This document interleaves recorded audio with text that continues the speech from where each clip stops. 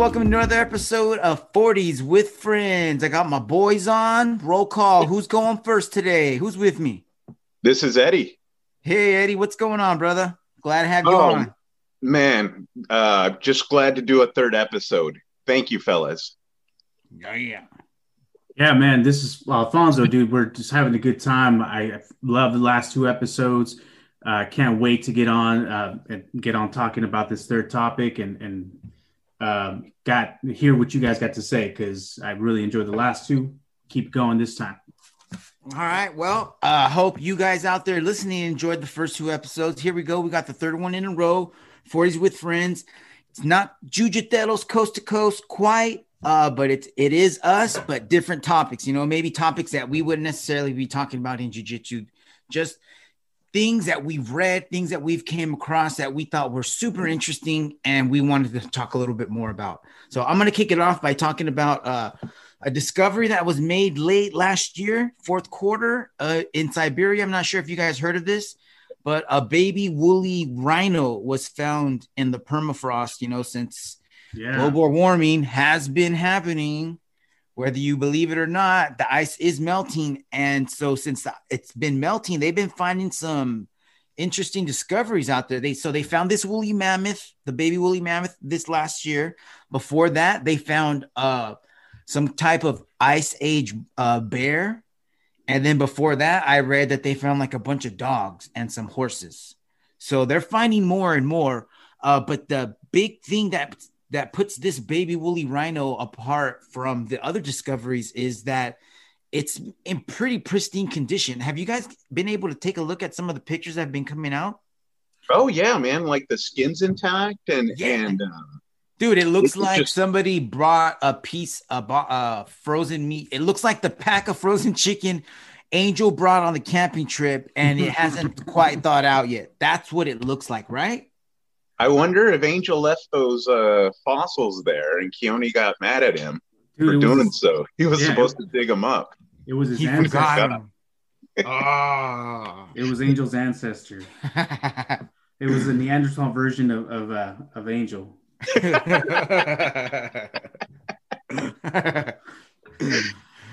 Yeah. Well, maybe that's probably still buried out there. But this baby woolly rhino, they found hair on it. They found the tissue super preserved, so there's muscle.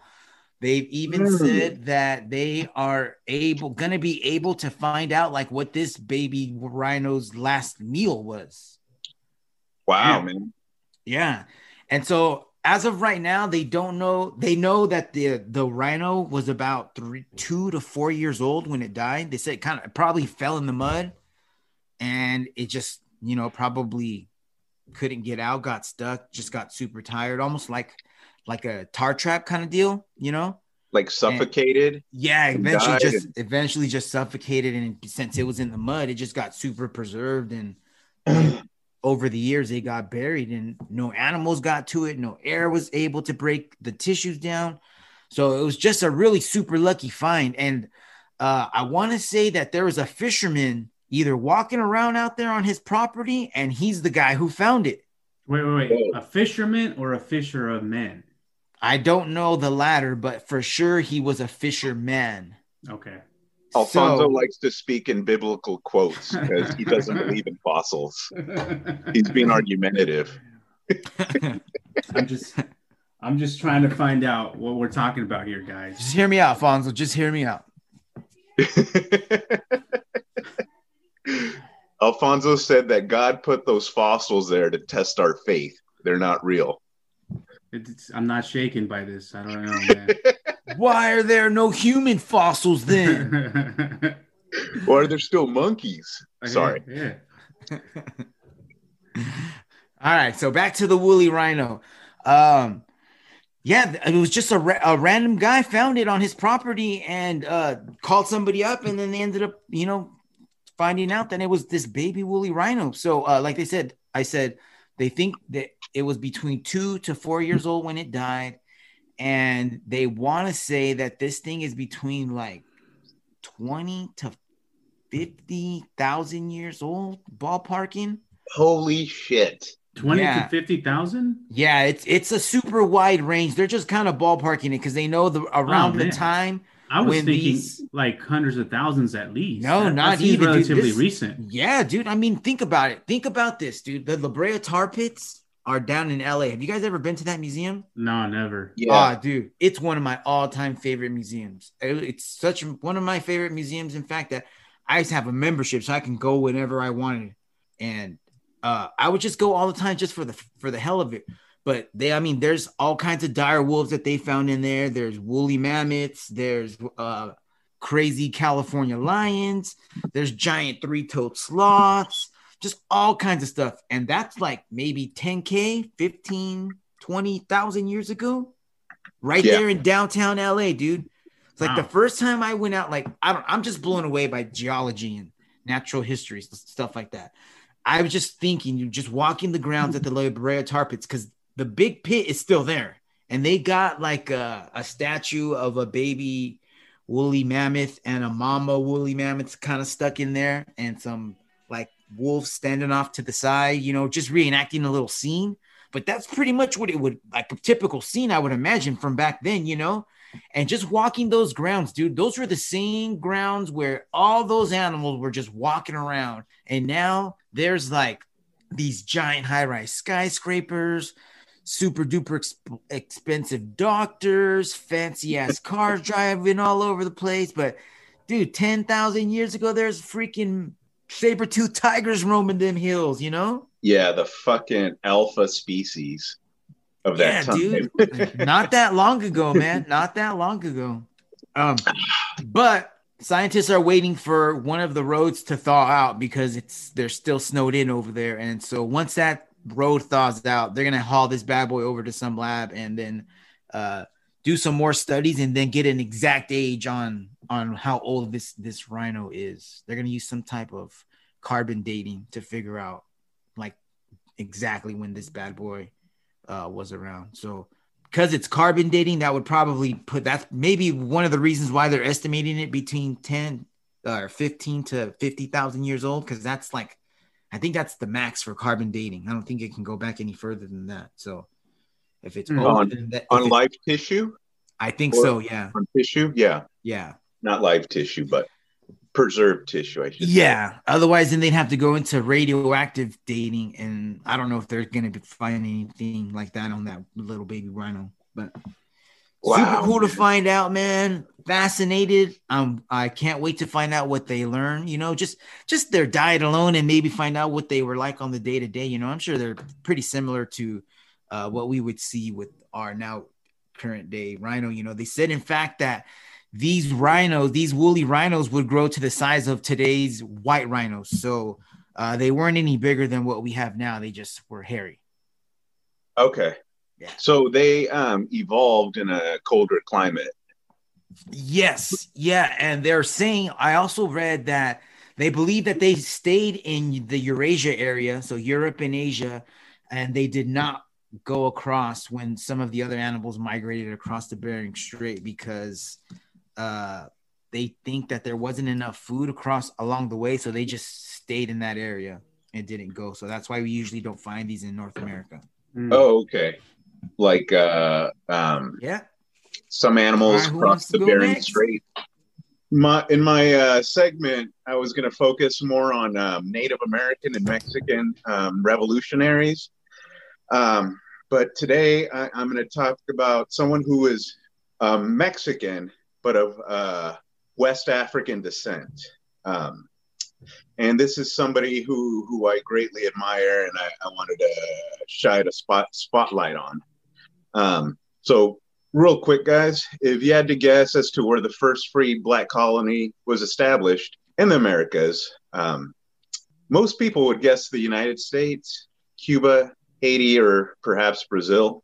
But the first free Black colony was actually in Mexico. And today I want to talk about the person responsible. His name was Gaspar Yanga. I think it's especially cool because my mom's village in Jalisco was called San Gaspar. So I feel like a kinship to this person, like a strong connection. Okay. If history had the baddest motherfucker championship belt to hand out, Gaspar Yanga would be the person receiving the belt.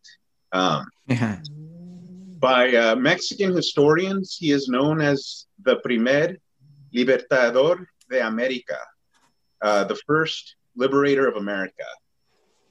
Gaspar Yanga led colonial Mexico's first, I said that right, Mexico's first successful slave uprising, and would go on to establish North America and South America's earliest free Black and Native American settlement.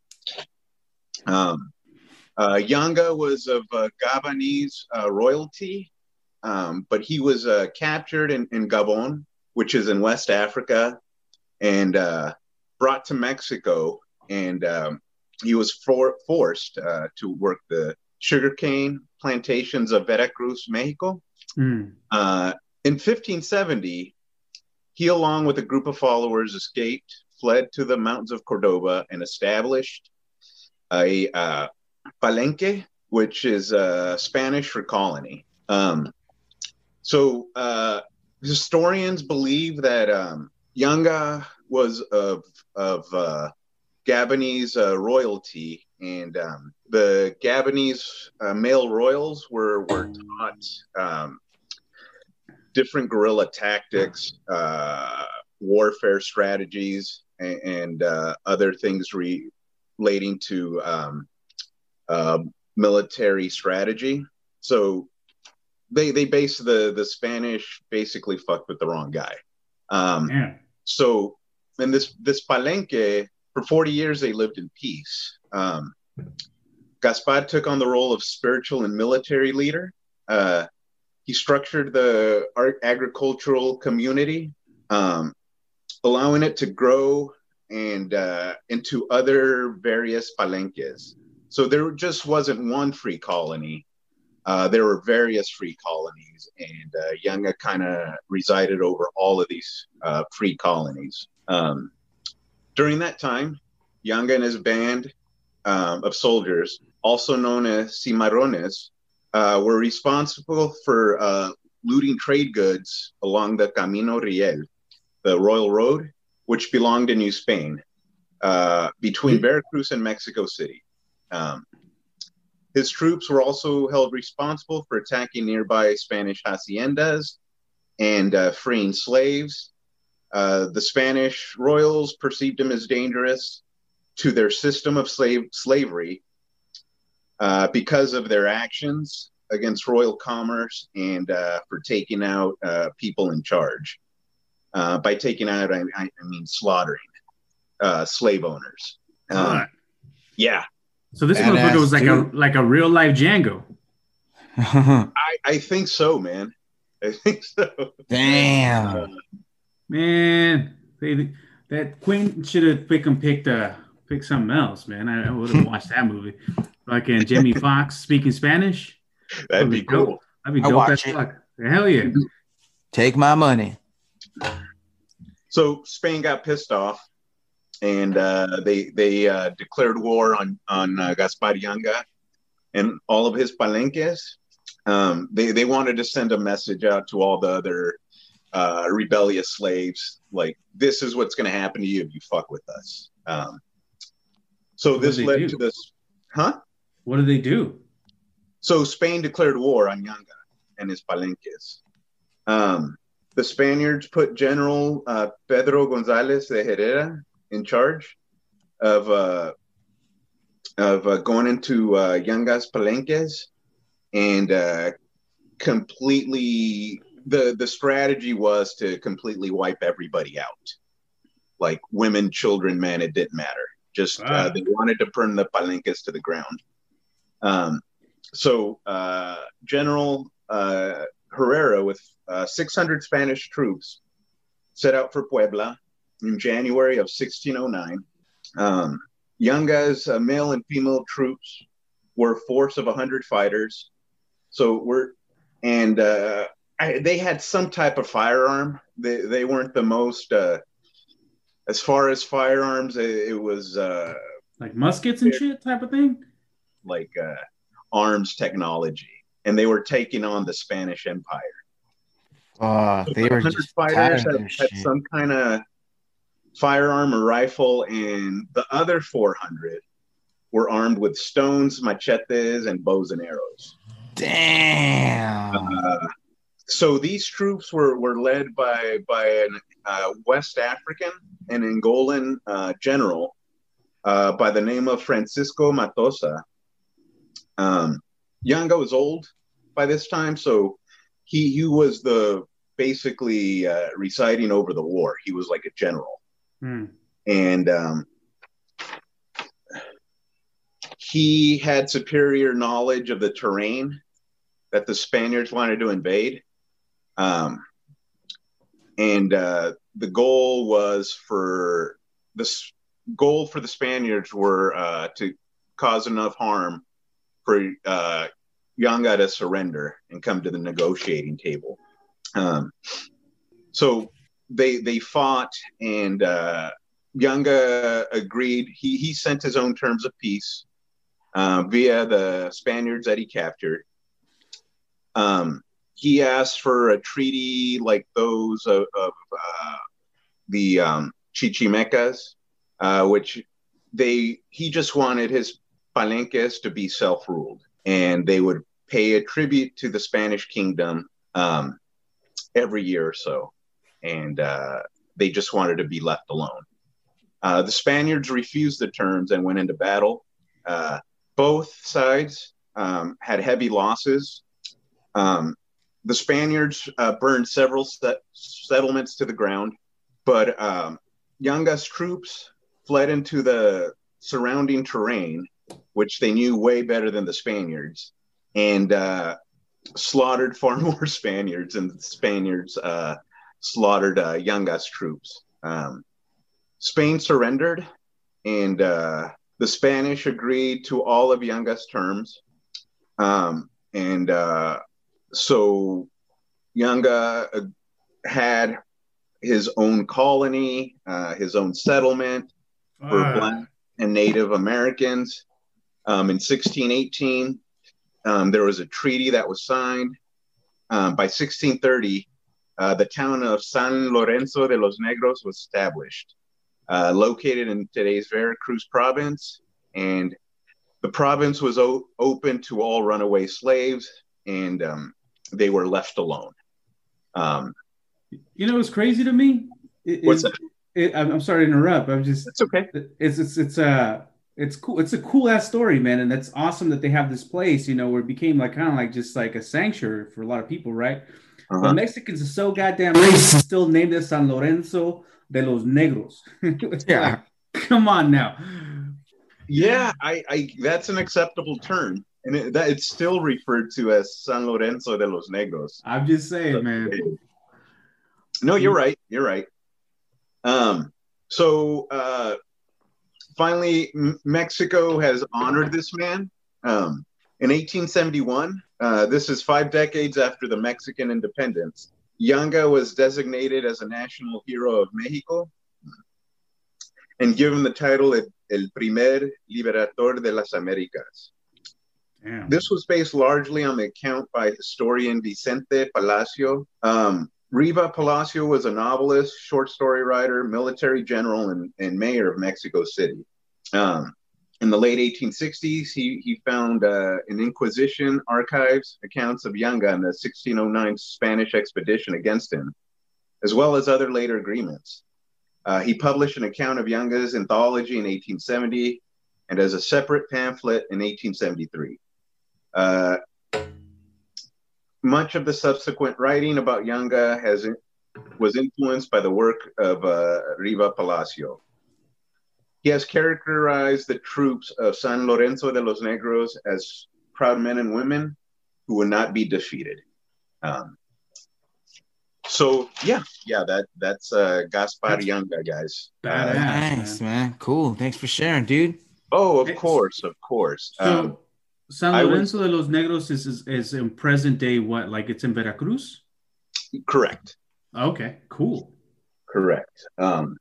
There's a black colony in Guerrero and in Oaxaca of Afro-Mexicans. who are just direct descendants of the freed slaves who lived in the palenques. So, the descendants of Yanga are still alive and thriving. Dang. So cool. That's pretty awesome. That's cool. Damn. Yeah. They definitely need to put that into a movie, man. Movie for sure. Yeah. Damn, that's a good ass story. Yeah, they just happened to kidnap a royal who was well versed in war tactics. Yeah. So thanks, guys. Thank you for listening. Hell yeah. All right, guys. So for my story today, I know it's been dominating a lot of social media out there. A lot of the freaking mainstream news is also talking about it. When I first decided to talk about this, it hadn't gotten so big yet.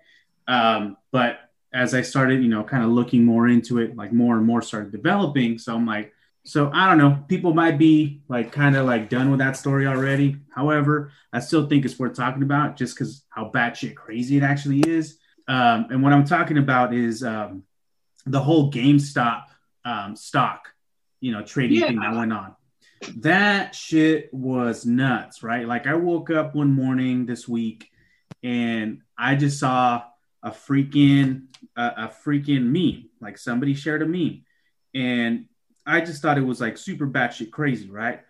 So the meme just said, "Oh, you're laughing at the hedge fund that got junked by Reddit? Well, they're bankrupt now. Are you laughing now? It's funny that a bunch of MBAs are out of a job. Can you laugh knowing they're explaining to their investors why they were outmaneuvered by potato in my ass?" So I woke up to that meme and I'm like, what the fuck? What is potato in my ass? So who is potato in my ass? Exactly. I figured out quickly that it was a who. So so the whole thing, dude, I don't know how much you guys know about it already, but I've been on this binge, dude. I've been watching all kinds of shit, reading all kinds of shit. Basically what happened is there's this like subreddit called Wall Street Bets, right? And I checked out their subreddit and all it is just a bunch of dudes. Like there's like millions of followers, like there's millions of people on here. And so all they do is just like share memes and stories about like the stock market, right? A lot of it just funny ass shit. Some of those people are like real serious. They'll just say, "Oh, I made this trade, you guys check out this company, blah, blah, blah." Just sharing information, people would on chat rooms do, right? So I guess what ended up happening is a group of people like started like noticing how hedge funds were betting against like GameStop and AMC and companies like that, right? They were shorting the market. And when I first started like reading about this, I had no clue what shorting the market means or shorting that stock means. But essentially it just means that you're looking at a company that is not doing so well. And when you bet against it, meaning that you're betting that their stock is going to go down further, you're actually kind of causing that to happen even faster. So essentially you're wanting this company to go bankrupt. So right? How do they bet against it? Like they just like call like mybookie.net and be like, I want to bet against GameStop. Yeah. Kind of. Or do they, yeah. So, or they're not like investing in like an anti-GameStop type company? No. So the way shorting stocks work is like this. So when you short a stock, it's like the way that I was looking at these and the way people explain it is that like, so the hedge funds will borrow stock, right? They borrow stock from somebody that owns it, right? And then they go and sell that stock at a certain price, right? So let's just pretend that right now, I can borrow your stock. Let's just say you let me borrow it like at $1 a share, right? All right. Okay. So I go and I take that stock and I sell it at $1 a share and then wait for it to drop again, to drop to 50 cents a share. So now I go and buy it all back and I sell it back to you, or I give it back to you for your $1. So essentially I made 50 cents in the process, right? Minus like a percentage that I give you for letting me borrow it. Does that make sense? So in that process of borrowing it and selling it, and then, you know what I'm saying? In that whole process. So if you think of stocks as money, like you're lending me $1 and then you're selling my $1, Well, it's actually easier. 50. Yeah. Okay. So yeah, exactly. So it's easier to kind of think about it like the way it was explained in one of the videos that I watched is like think about it like a stock being an apple, right? So if somebody's selling apples, like let's just say I go and buy one apple from you, and I buy it for you for $1. So here's $1, you give me an apple. Okay. I take that apple and I sell it to somebody else for $1. So right now I haven't made any money, right? However, I got your dollar. I got somebody else's dollar, right? I have it in my hand. Now, I'm betting that that stock is going to drop in price. And let's say it does. It goes to 50 cents, right? So that apple is now only worth 50 cents. So I go buy it with that dollar, and then I get 50 cents, right? So and then you get double the stock for half the price. Yeah. All right. And then I go back and they give it to you, give you back your apple, and then I still get to keep my profit, but I get to pay you back, like for you letting me borrow the apple, because you're just letting me borrow it. You're not selling it to me. I have to give you like a small percentage. So you make a little bit of money, but I make the most because I wait for that stock to drop. Does that make sense? So that's what they're doing. That's what shorting the market is. So they're waiting for that market to drop, and you're betting that it is going to drop. So that when it's time for me to pay you back your apple or to give you back your shares, then I make my money there.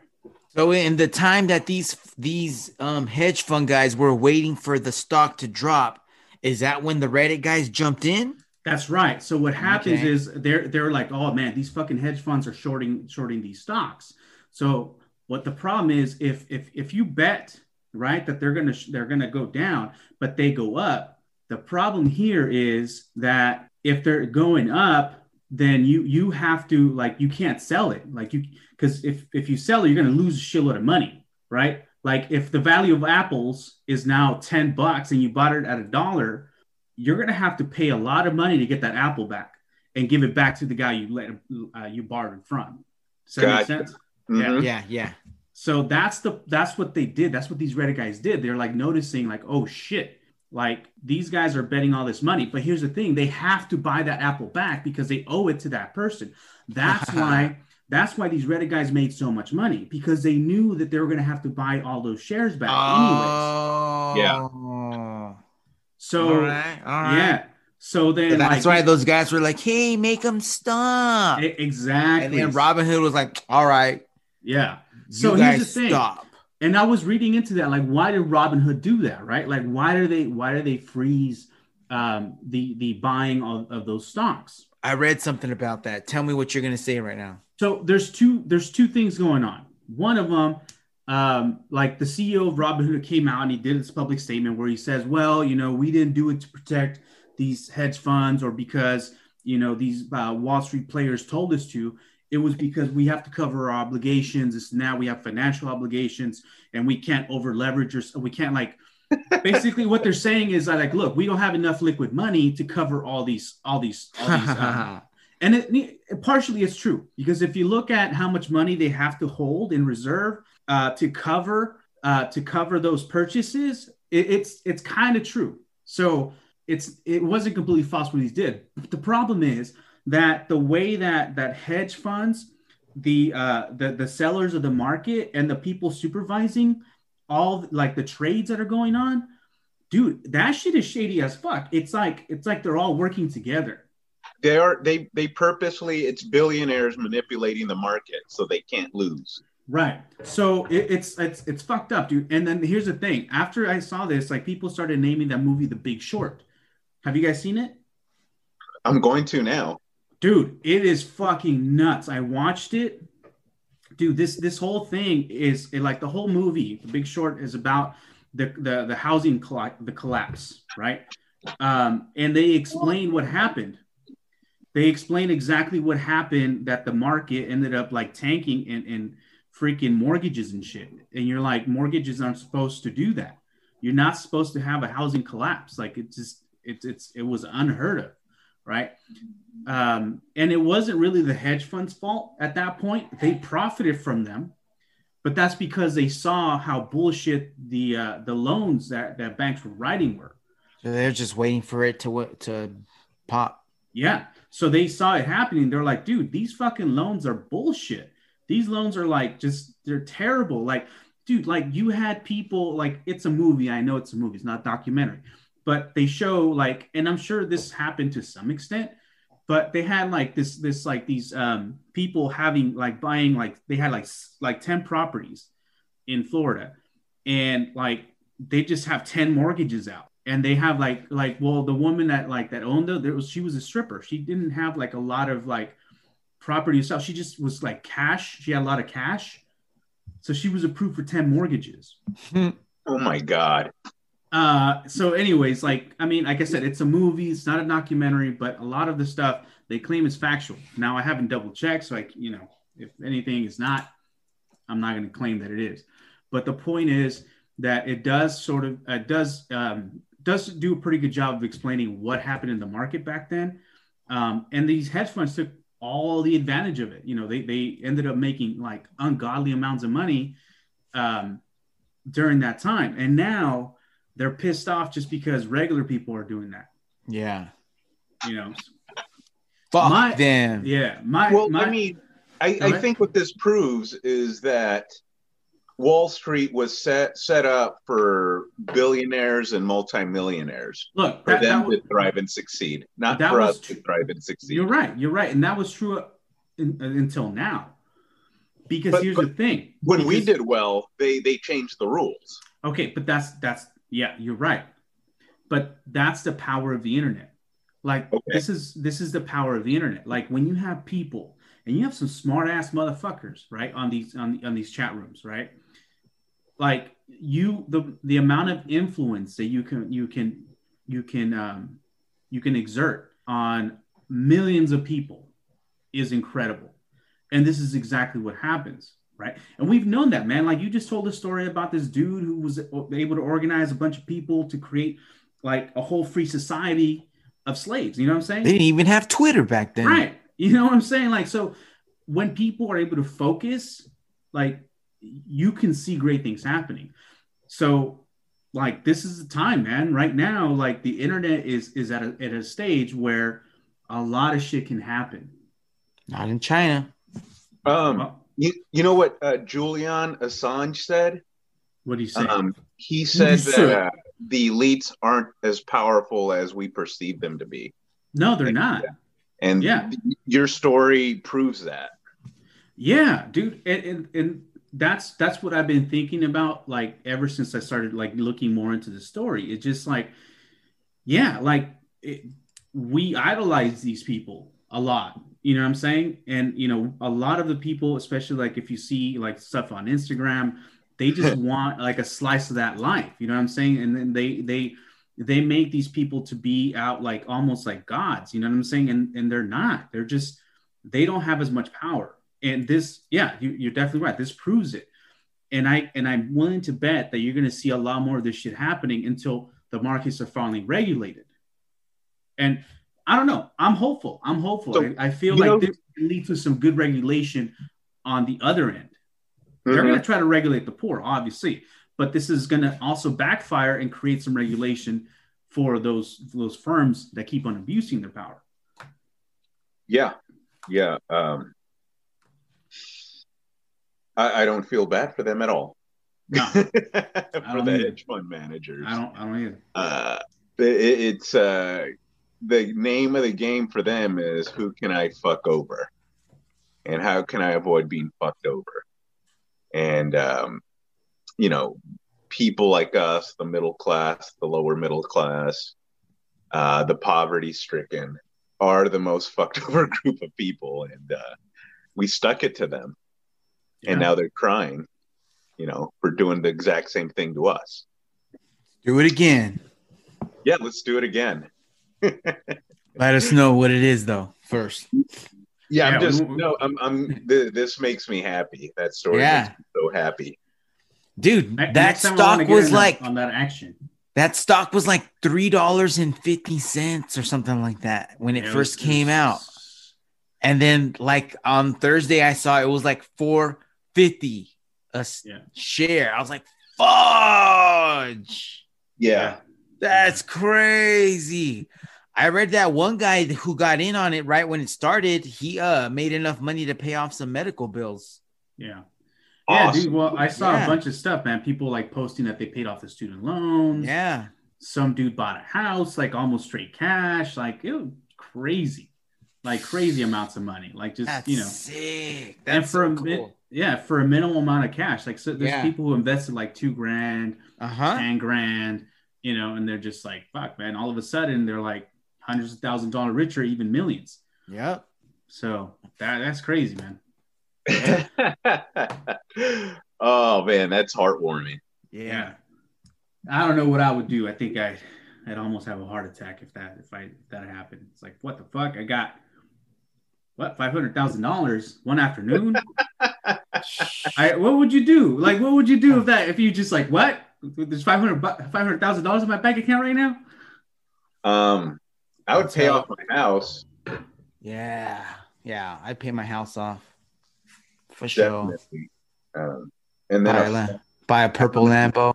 What would your 22-year-old self do? Oh my gosh! Buy a castle, Eddie. God, I have so many poor people in my life. How many IROC Z's would you buy with that? IROC Z's.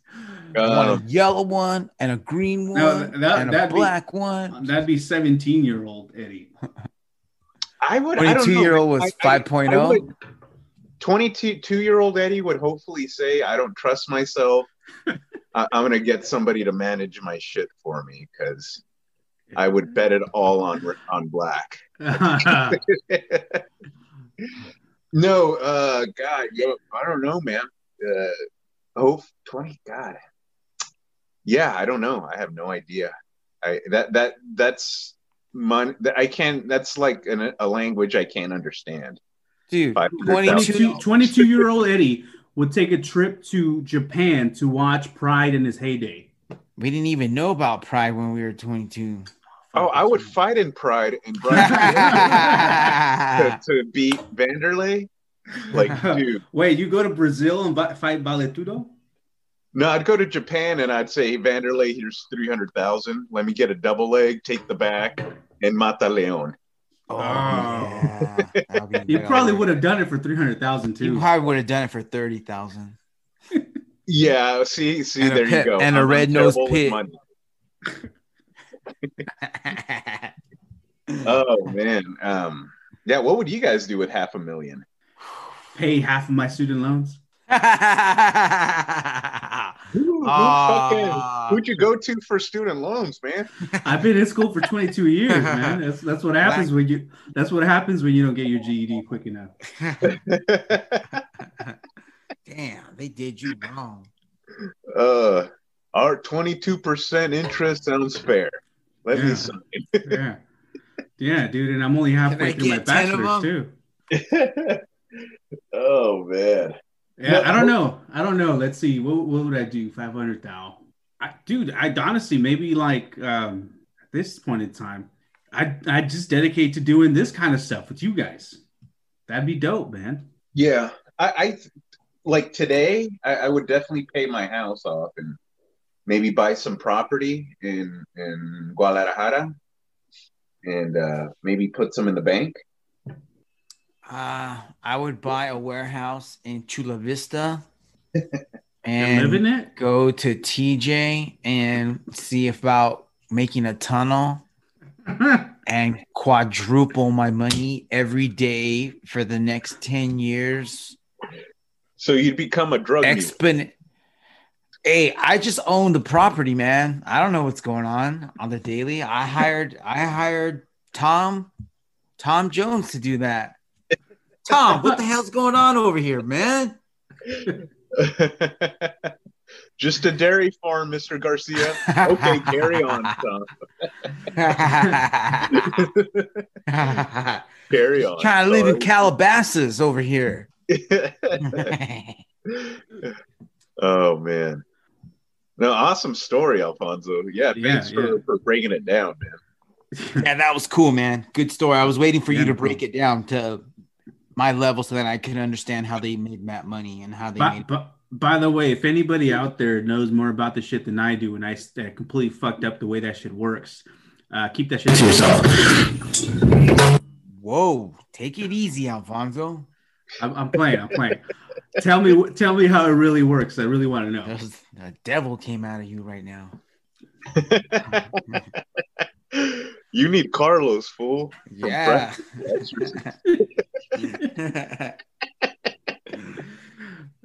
All right, Frank, you got another one for us? Question for you. What's that? Is your home ghost and demon free? I don't know. It's hard to tell. Can we bring Can we bring somebody to tell me? Yeah, I know okay. a guy. Oh, okay. All right, Frank, you got another one for us? All right. I got one more story for you guys, and this was a story that was told to me by a buddy a while back, and I looked it up to make sure it was true, and god dang it, sure enough, it is fucking true. This is a story can be found in the Tulare County Public Library under the 1850 Woodsville Massacre, because that's what the name of this shit is called. Yeah, check this shit out. Buckle up. All right, you guys ready for this? So this is during like the gold rush era when everyone's coming out to California, panning for gold, blah, blah, blah. But there's also Native Americans living out here because why? Because they fucking been here forever. And so these people are coming over here and the natives are like, hey, this is where our cattle graze. This is where we live. What are you guys doing? And so obviously there's altercations, and sometimes the Native Americans would get killed. Sometimes the Westerners that were coming over here would get killed. And so eventually there were so many Americans that were getting killed that the government was like, hey, we got to do something about this. So they created some type of treaty where they gave the Native Americans in the area, and I believe they were the Yokuts that were prominent in the Central Valley region during that time. Yeah. They gave the Yokuts a bunch of, like, basically they gave them a reservation. They're like, hey, this is your area and you guys can do whatever you want and just don't kill our people no more. So they're like, all right, cool, we'll go. And they did it. They were cool. Well, time goes on and eventually someone stumbles onto their reservation, and guess what they find on their res? Oil. Gold. Close. Gold. Oh, fuck. So people are like, oh, fuck it. Let's go. Let's start going. Well, guess what the government does? The government rescinds their fucking act, their fucking offer, but they didn't tell the Yokuts. So they tell all the Americans, hey, yeah, you know what? Don't even worry about the Indians. We took care of that treaty. Go do your thing. So all these people start going on to the Indian reservation area, and the Indians are like, hey, what the fuck? So they they go at it, right? Well, this fucking 1850 Woodsville Massacre is one story in this whole era of fights that were going on. And so there was a man that was named John Wood. And John Wood came to, this pretty much happened like in Visalia, dude. Visalia, Tulare area. Yeah, off of the Lake Kauai, I want to say it was called back then. So this guy had like 17, 18 dudes with him out, and they were panning for gold, and they had been out there for a little while, and they built a cabin kind of like for, to like hide to put their supplies and shit like that. And one day a bunch of Indians rode in where they were into their little area that were led by a Mexican guy named Francisco. And they say that this guy was like, he wasn't native, but he was like a Mexican that worked with somehow and had connections with the Indians. And he was like their middleman. So he was speaking on behalf of the Yokuts, and he came up to John Wood's posse and said, hey, we're going to give you guys 10 days. And at noon on the 10th day, if you're not the fuck out of here, we're going to kill you. So they took off. And they're like, all right, later. And 10 days later, on the fucking dot, guess who shows up? Tell me. The Yokuts. And they just start fucking taking fools out, man. Well, one guy starts running to the cabin, and that was John Wood. Another guy starts running to the cabin, but he doesn't make it, and he gets killed. They shoot him with arrows Found his body on the side, 4 arrows in the back. Two other guys jump in the river and they float downstream and then they get away. Prior to this, about 10 of them took off before. So like as it started getting closer, 10 of the 15 to 17 people that were living in that camp were like, hey, you know what? We're fucking out of here. So they took off. So there was like 5 to 7 stragglers that stayed behind, including John Wood. So one guy got shot outside. 2 guys got fucking, floated down the river. John Wood's hiding in the cabin. And then those other guys, they killed, right? Totally the ones that were left behind. So John Wood makes his way to the cabin and barricades himself in. And there's 2 holes that he can look out of and the Indians can look into. Well, inside this fucking cabin is where they were putting all their gold, all their food, all their guns, all their ammo. So there were 17 people there. So they may not have all had rifles, but at least half of them had a rifle. So they were all in that cabin plus ammunition. So John Wood was able to, fend himself, keep the Indians away for a while. And every time they got close, he was able to, take them out. But eventually, dude, the word got out and more Indians came out. So eventually the story goes that there was about somewhere between 800 to 1,000 Indians waiting for his ass outside. Dude. Yeah, I don't give a fuck how many guns and bullets you had. Eventually you're gonna run out. Reddit does it again, man. That's how he got the word out. Maybe, dude. Well, check this out. Eventually they get his ass out. They drag his ass out and they hold him down. And do you know what they fucking did? They put a potato in his ass. I'm sure he wished they would have rather have done that because they ended up fucking skinning him alive. Oh, no way. Dude, they started at his fingers and they just went all the way down. And so they said that one thing that the Indians would do back then is that they would skin people alive, but they would do it in strips. Oh, yeah. Dude, crazy. Dude, ow. How about when they started skinning this fool, they were like, no, we're going to do it in one piece. Whoa. Oh, shit. So they held this fool down. They skinned him. When they got all the skin off, they fucking nailed it to a tree. Oh. And then they just let him go. They're like, all right. And they all took off. Fell swoop. His skin came off. Yes. Ooh. Ooh. Oh man, so they say that they let him go. He stood up. He walked like 4 or 5 steps and fucking ate dirt and just died on the spot. Wait, did they do the 5-point palm exploding heart technique on him too? Is that what they did? They didn't even. He would have preferred that. Yeah, the potato. I'm just saying. Maybe they did it all. That was a finishing move. Dude, that was gnarly though. Oh, so they hung that skin on that tree and then they took off, right? And then the next day, a cavalry of army soldiers showed up and they found his body and they found where they skinned him. They found where, he took a few steps, he dropped, and then they found his skin hanging on the fucking tree over there. So, yeah, man, that was pretty brutal. That was just one battle that entailed, the fight for what was going on here in the Central Valley during the Gold Rush era, man. I mean, this is right here in our backyard, dude. So the cabin where John Wood was dragged out of, I want to say like there's still something built there right now. So I can't remember what it is, but you could go to this spot today. Well, can you buy the cabin? And before I buy it, can I get connected to that weird realtor that tells me if it's possessed by ghosts and demons? Of course. I think that's definitely got to have some ghosts and demons in there. That sure is gonna have a fucking ghost up in that bitch, man. I was gonna say, man, John Wood definitely had skin in the game. Good night, everyone. Oh my gosh. Dude, isn't that a terrible, terrible story? Well, no. It's kind of like a story of revenge. And for sure. Ultimate revenge. Of karma. Yeah. John Wood had it coming.